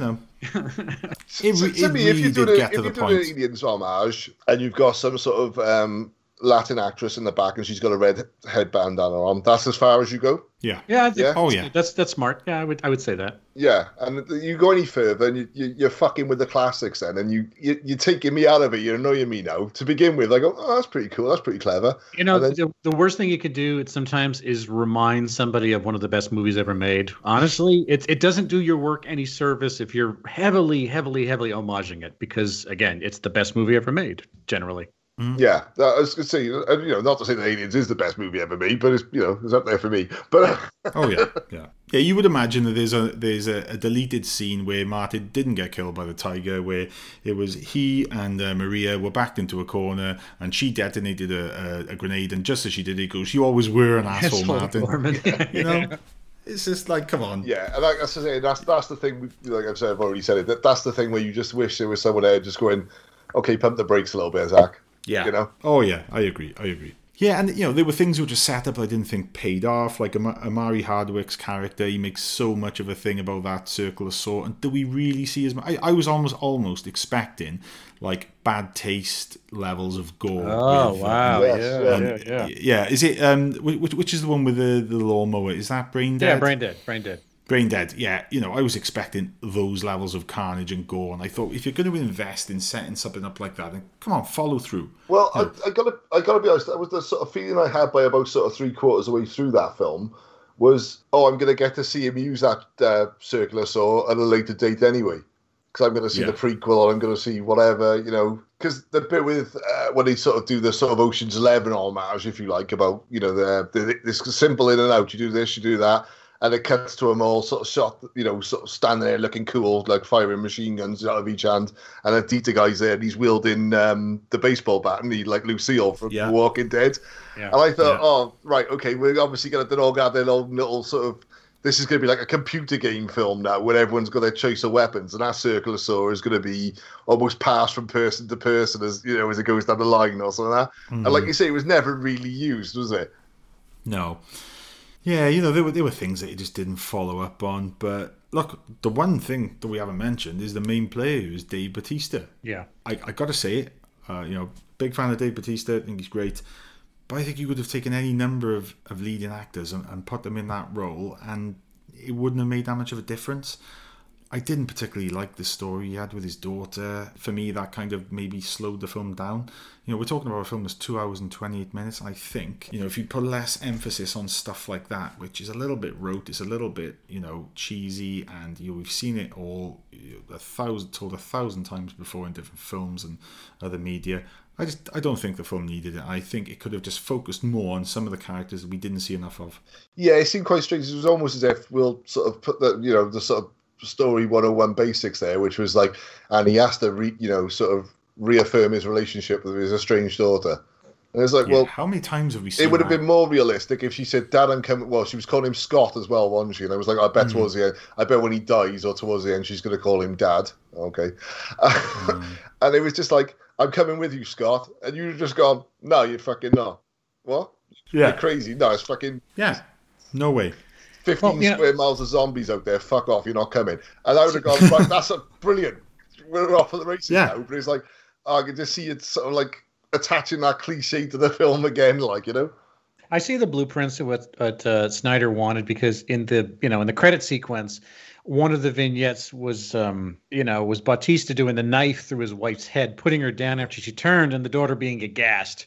And it's like, again, you could look at this as being a telegraph, a promise to pay later, bank check to pay later. Yeah. That at some point she's going to have to do the same thing to her father, almost as a rite of passage, to say, you're in his shoes now.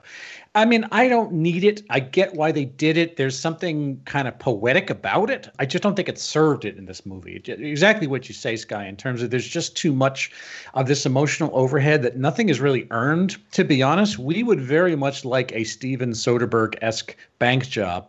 And, the characters bop in and out in the service of the gig, and you get, Lyman Zerger comes in with his gems, and I want to see the vault I'm going to put my gems into, as he's pretending to be some, Israeli or Swiss millionaire of weird extraction. And, whatever little stories they came up with along the way completely served the premise. But you have all these extra side things that I just don't think Snyder may, in fact, care about them as a director, but I just don't think he's motivated enough as a director to be able to execute them. I just don't know if he really understands human feelings. I mean, we know he understands human feelings, but I don't think as a director he's able to motivate actors to play them, because I will agree with you. Dave Bautista has a lot of different strengths. He's proven to be very versatile as an actor, mostly in these action spots. And I think at this point now, he is a guy we want to see. And you know what? We'd probably rather have him than someone else who's weak sauce. And there's a lot of those guys that they're counting on to be action stars, and they're clearly not. And Dave Bautista has the meat to do it and the charisma. But I think asking him to tote around a lot of pathos, a lot of sadness, and indicate a lot of souls-crushing horror isn't really the best use of Dave Bautista. And yes, other guys can do it better. And he, slides across the table in full tack gear, just as good as anybody else. But I wouldn't ask him to have a daughter. I wouldn't ask him to restart his family and explain what happened over the last few years. I think with Bautista, I think you've got two types of action star. I think you've got an action star like, I'll probably go for a fellow wrestler, go for The Rock, who realizes I'm a persona. Funny enough, I was having this conversation with Hayden on one of the other podcasts years ago. He was, I just don't get Arnie films. And I was like, you don't get Arnie films because you're in your early 20s. If you grew up watching Arnie films, you get Arnie films because it was a persona of Arnie. It was the cult of personality. And if you look, I think The Rock does it now, where in every film, it's basically, doesn't matter if he's playing a chopper pilot or a brain surgeon, it's basically Dwayne The Rock Johnson is. Yeah. And I think with Bautista, I think Bautista believes he's a better actor. I think Bautista believes that he's an actor now. And I will say, if you look at him in sort of Blade Runner 2049, he's actually pulling in a good performance there. I think he's got a potential there to do it. In sort of the more quieter, more reflective moments of Drax, there's some sort of dramatic pose there. But in this film, it was almost like someone giving him too much. Yeah. And saying, I agreed, and your character really has pathos here. And it's like, it doesn't really need that. You just go in there and shoot zombies in the head, mate. Yeah, I think, Neil, you've summed up perfectly for me what my issue is with his character. Yeah. Guys, we got to talk about the zombie technology of this movie because you assume that Snyder getting back into doing an undead movie, he would not be inclined to do it because he said just about everything I'm sure had to say back in 2004 with the original, the original remake. Yeah, the remake of the remake. The remake of the remake. And so you assume that he's going to come back to it if he can amplify or plus the whole concept. So, this, to be honest, was the thing when I watched the trailer that I was, I was curling my toes and squinting and clenching to see what is this going to be? What kind of zombies this is? Because I'm not saying we didn't have the kind of aerobic zombies that he popularized in 2004, because, 28 Days Later came out around that time too. But, that was the... it was kind of the crest of a new tide of fast-running, fast-moving, active, aerobic, ectomorph zombie, who were marathon runners, which is cool. It was new technology, and it was just a slight variation of the thing we already knew. But the thing is, this introduces a whole other concept of organizational structure and intelligence and command. And actually, if you want to even go to spoiler alert, reproduction. There's all sorts of things that this movie introduces that we haven't seen before. It made me think a little bit of the concept of like Dungeons and Dragons, like the Barrow Wight, which was the Game of Thrones thing about the zombies with a command structure. So, I'm really curious to see what you guys thought about it, because it's like we've talked a lot about concept and execution, but it's like that is one of the underpins of doing one of these movies is what kind of fucking zombie are you going to use for this thing? Yeah, but I think he used every kind of zombie. He used the shufflers. He used the fast ones that we first saw in 28 Days Later. He then used this sort of high-level iteration of the zombie, the alpha zombie in the form of Zeus and his queen, which, like I said, to me, they seemed very alien. And I would have liked, that type of zombie and the fact that they were the alpha ones, so to speak, and to be linked to the beginnings of the fact that this initial one is being brought from Area 51. Yeah, right. And I think it gave us a lot. It gave us everything, right? Here's every kind of zombie you've ever seen before. But what we're going to do is we're going to hint at a possible explanation, as in this universe. Don't think, Snyder intended to connect this to Dawn of the Dead directly and exist in the same universe. We're going to give you all of these different types of zombies. We're going to show this evolution of the zombie. We're going to show it with an intelligence, with a hierarchical structure. We're going to show these zombies behaving in ways different to what you've seen before in countless other TV shows, films, video games, whatever. But what ultimately we're not going to do at this point in time is follow it through with an explanation or even enough information or exposition that you're allowed to or able to come up with your own version of it. Because, like you said, Neil, I think it's a lot of universe building here. I think from that point of view, the film should have been a bit more self-contained, a lot less focus on extraneous subplots, things with Dave Bautista and his daughter, which I just don't think we needed. It's nothing original. It's nothing we haven't seen countless times before. And I think from that point of view, to answer your question, Bill, it gives us a lot, but at the same time, it doesn't give us enough. Yeah, I think you hit the nail on the head there. For me, Zack, I love the idea of like a sort of like a hierarchy, and it was almost like if you get bitten by the alpha, you become like the sort of top tier zombie. But if you get bitten by one of the top tier zombies, you become a lesser zombie. If you get bitten by one of the lesser zombies, you become an even lesser zombie. And it was almost that sort of vampire effect, with the sort of like thralls. I can sort of give you life, or I can take it away, or I can make you immortal.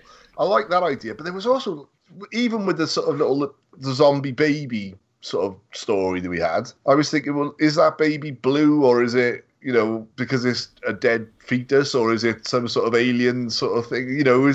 There was so much sort of tease with it. The actual sort of structure of the zombies, I think, actually makes sense. Like you say, if you look at it from this is the alpha, and it goes down the line. That it's quite surprising. No one's ever really thought of doing anything like that before. Like you say, it was like everything was teased, but not a lot given. We've done it before with things where we said, especially with the MCU stuff, where we've gone, well, it's come back to bite us on the ass. I criticised that at the time, but then, 7 films down, I had reinforcement, or they made me look an idiot for saying that. With this type of film, you don't do that. Yeah. You want to know something that really filled my imagination? And this was a throwaway at the very beginning of the movie, and yet it was something we had never seen before, so far as I know. As they cross the threshold of the shipping container labyrinth into, they go out that ring, and then they finally walk into the sunshine of the maze, into it. One of the first things they encounter is all of these desiccated skeletal bodies, sort of like frozen in state. And the coyote says to them, "These are the ones who were stupid enough to get caught outside." So they essentially desiccate to this shape because all you need is one of those weird desert rains, and they kind of revivify.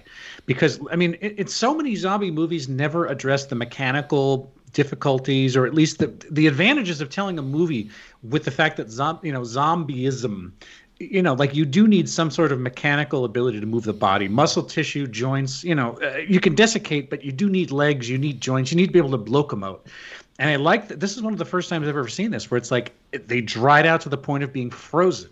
And it's imagine if it had started to rain and these things began to writhe because they got moist again. They could move. That would have been something we never saw before. I like the fact that it was just throwaway, but I could imagine what it would have been like seeing it.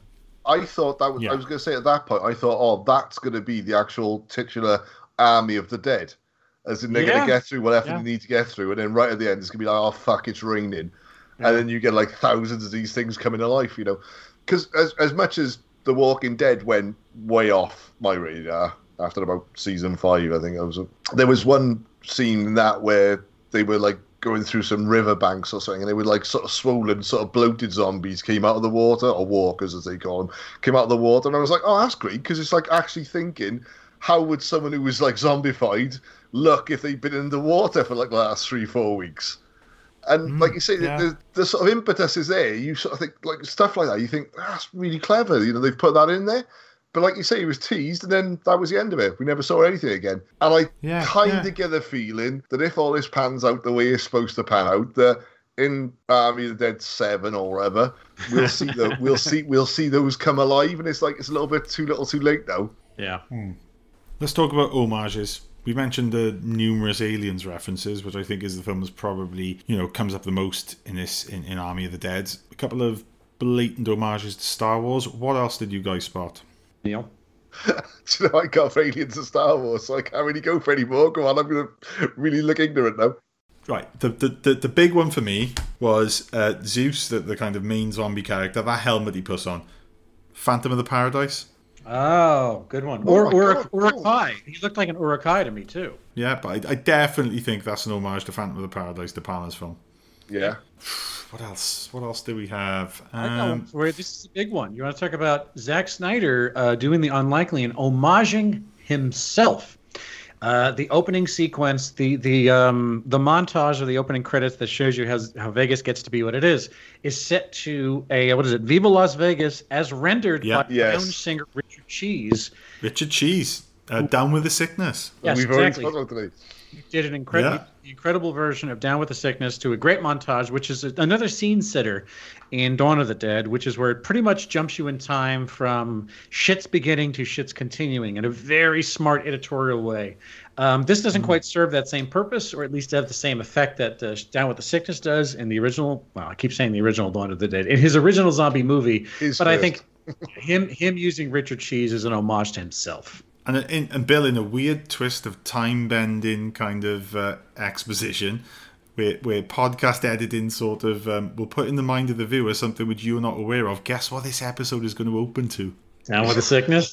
It's going to be Down with the Sickness.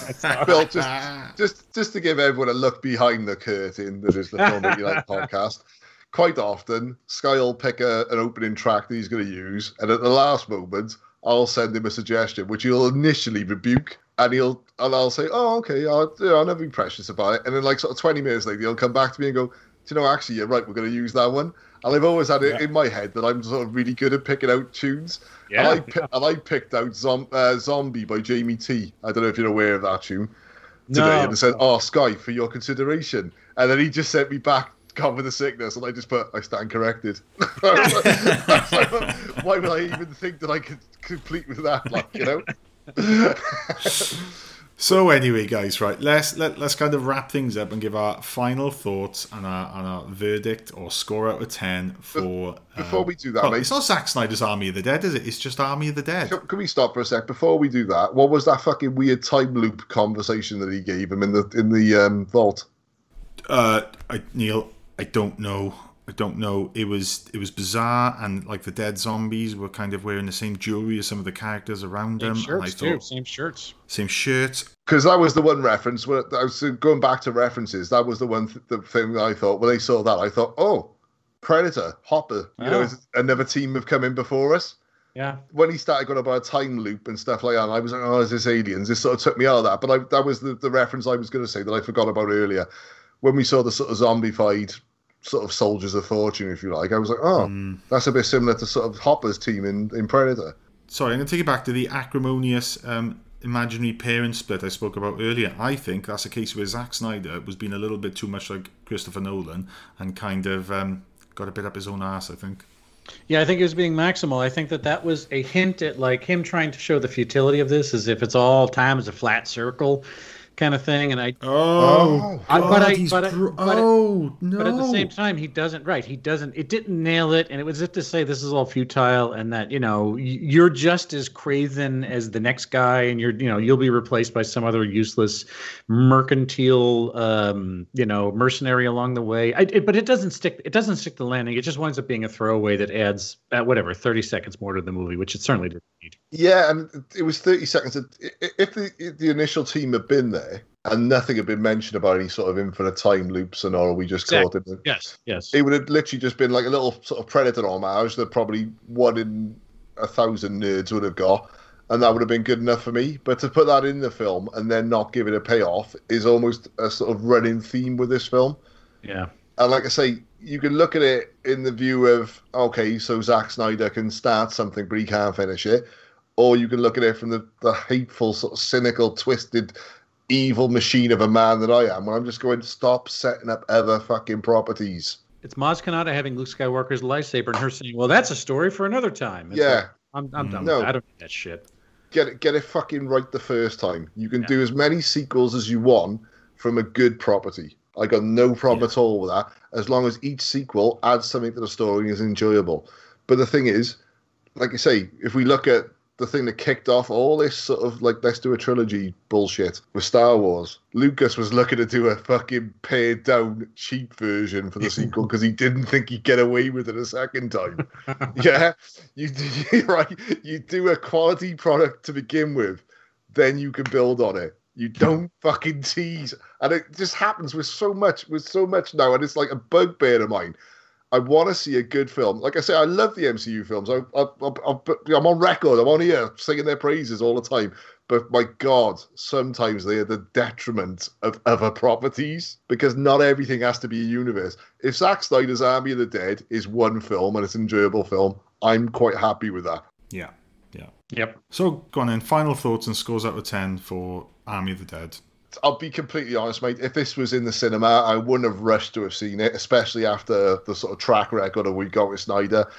I think he's having a bit of a comeback, and he's having 2021 for him is probably the year of his like sort of redemption, isn't it? If I'd gone to the cinema to watch this, I probably would have gone if you'd said, Neil, we're going to do a podcast, let's go and watch it on like a Tuesday or Wednesday night, and I would have been overly enthusiastic about it.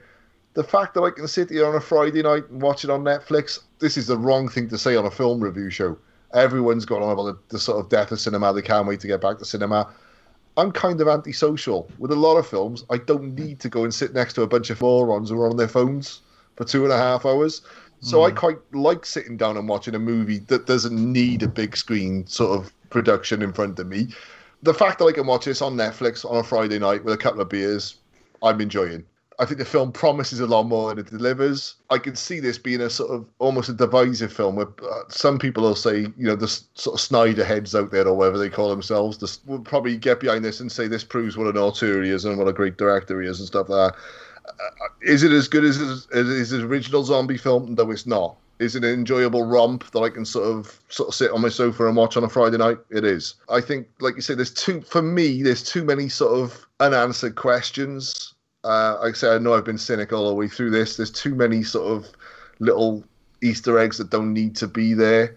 In much the same way I was saying about the Snyder Cut with Justice League, you could lob at least 20, 30 minutes of this. I mean, at least 15 minutes of that would be fucking slow motion.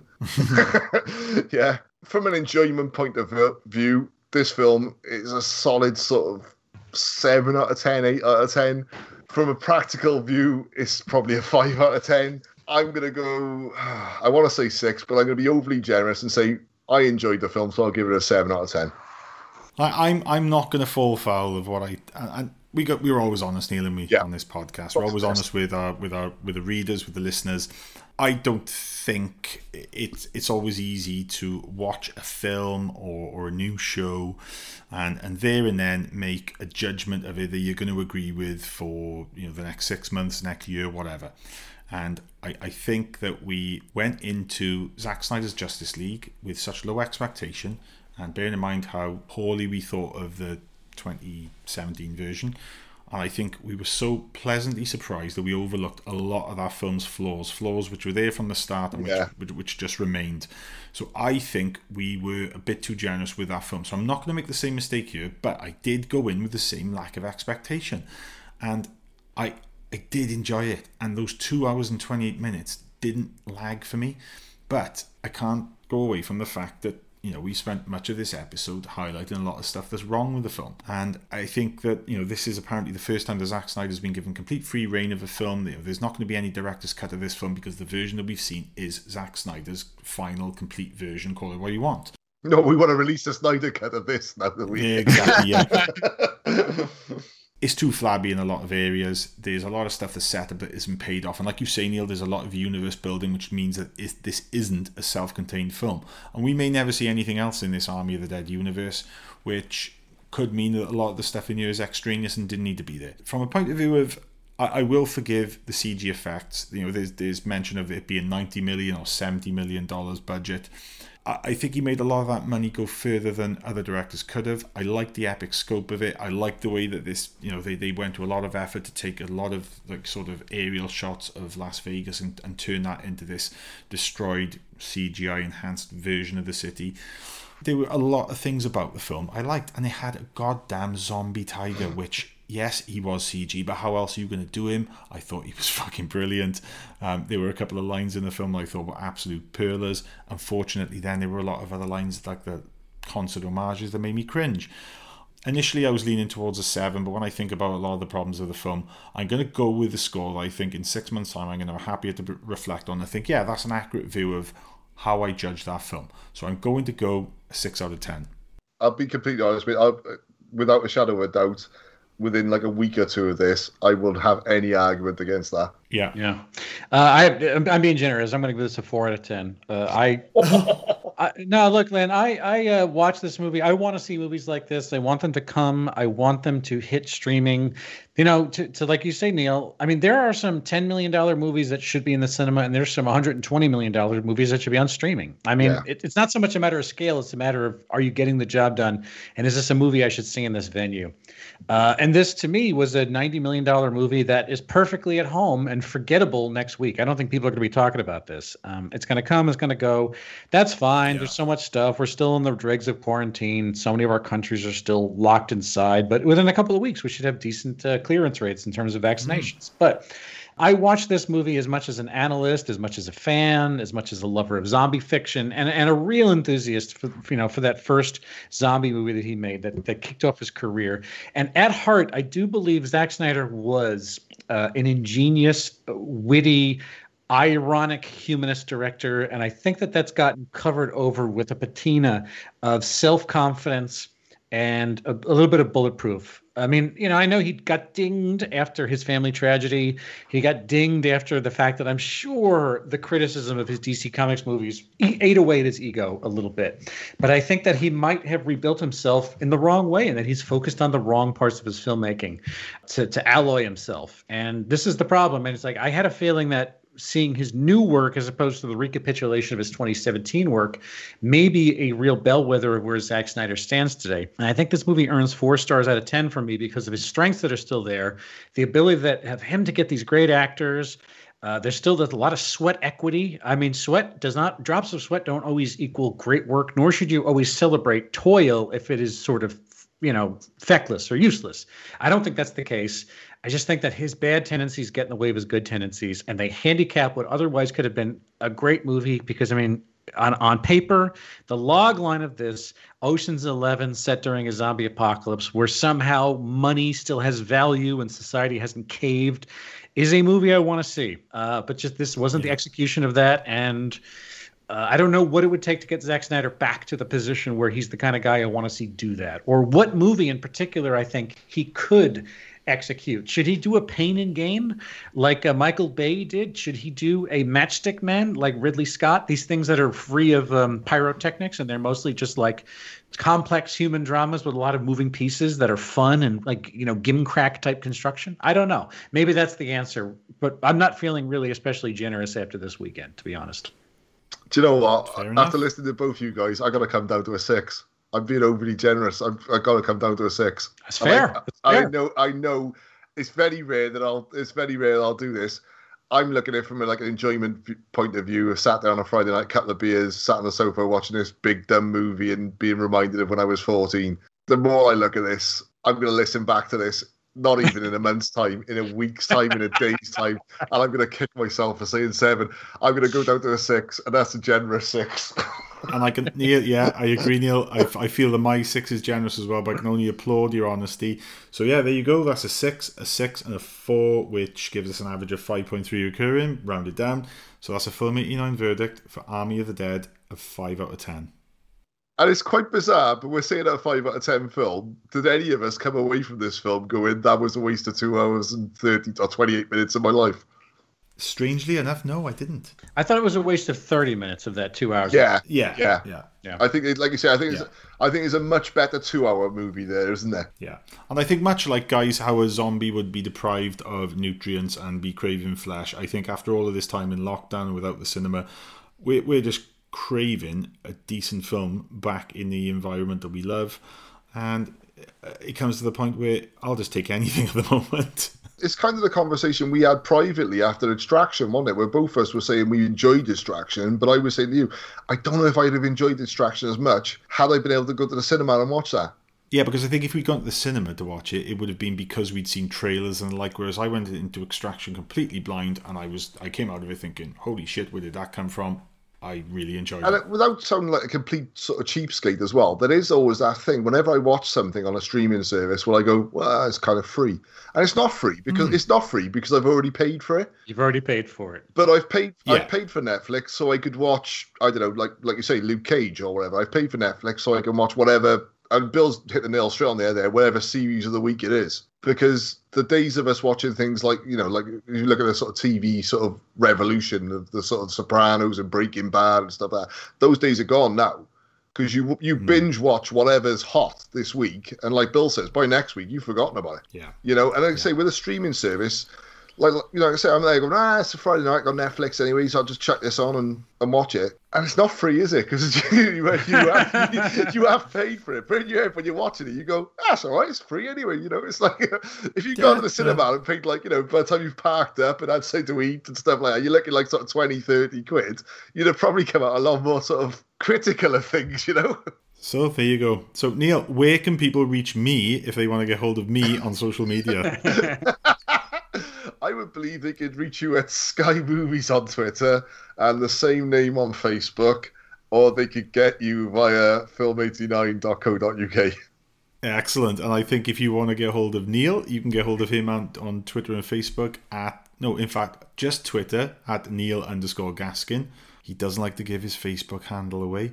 And yet you can, obviously, if you want to speak to Neil or myself via email, it's admin@film89.co.uk, and you can reach us all at the site on Twitter and Facebook at Film89UK. Bill? I'm on Twitter at William Scurry. That's where you see me popping off and sharing my own podcast. I Don't Get It. I'm also, you can look for me on Facebook. I'm plenty on Facebook at Bill Scurry. I'm available for friendships or grinders or whatever it is Neil wants me to do. I'm a very cheap date. So there you go, Bill. It's been great having you back on, and I hope it's not going to be a year-long gap until you make your next appearance. Well, no, thanks. This has been great, and it's a good mood to talk about. And you guys are the guys I like talking about it with. It's always a pleasure. Awesome. Always a pleasure, Bill. Always a pleasure. Yes, sir.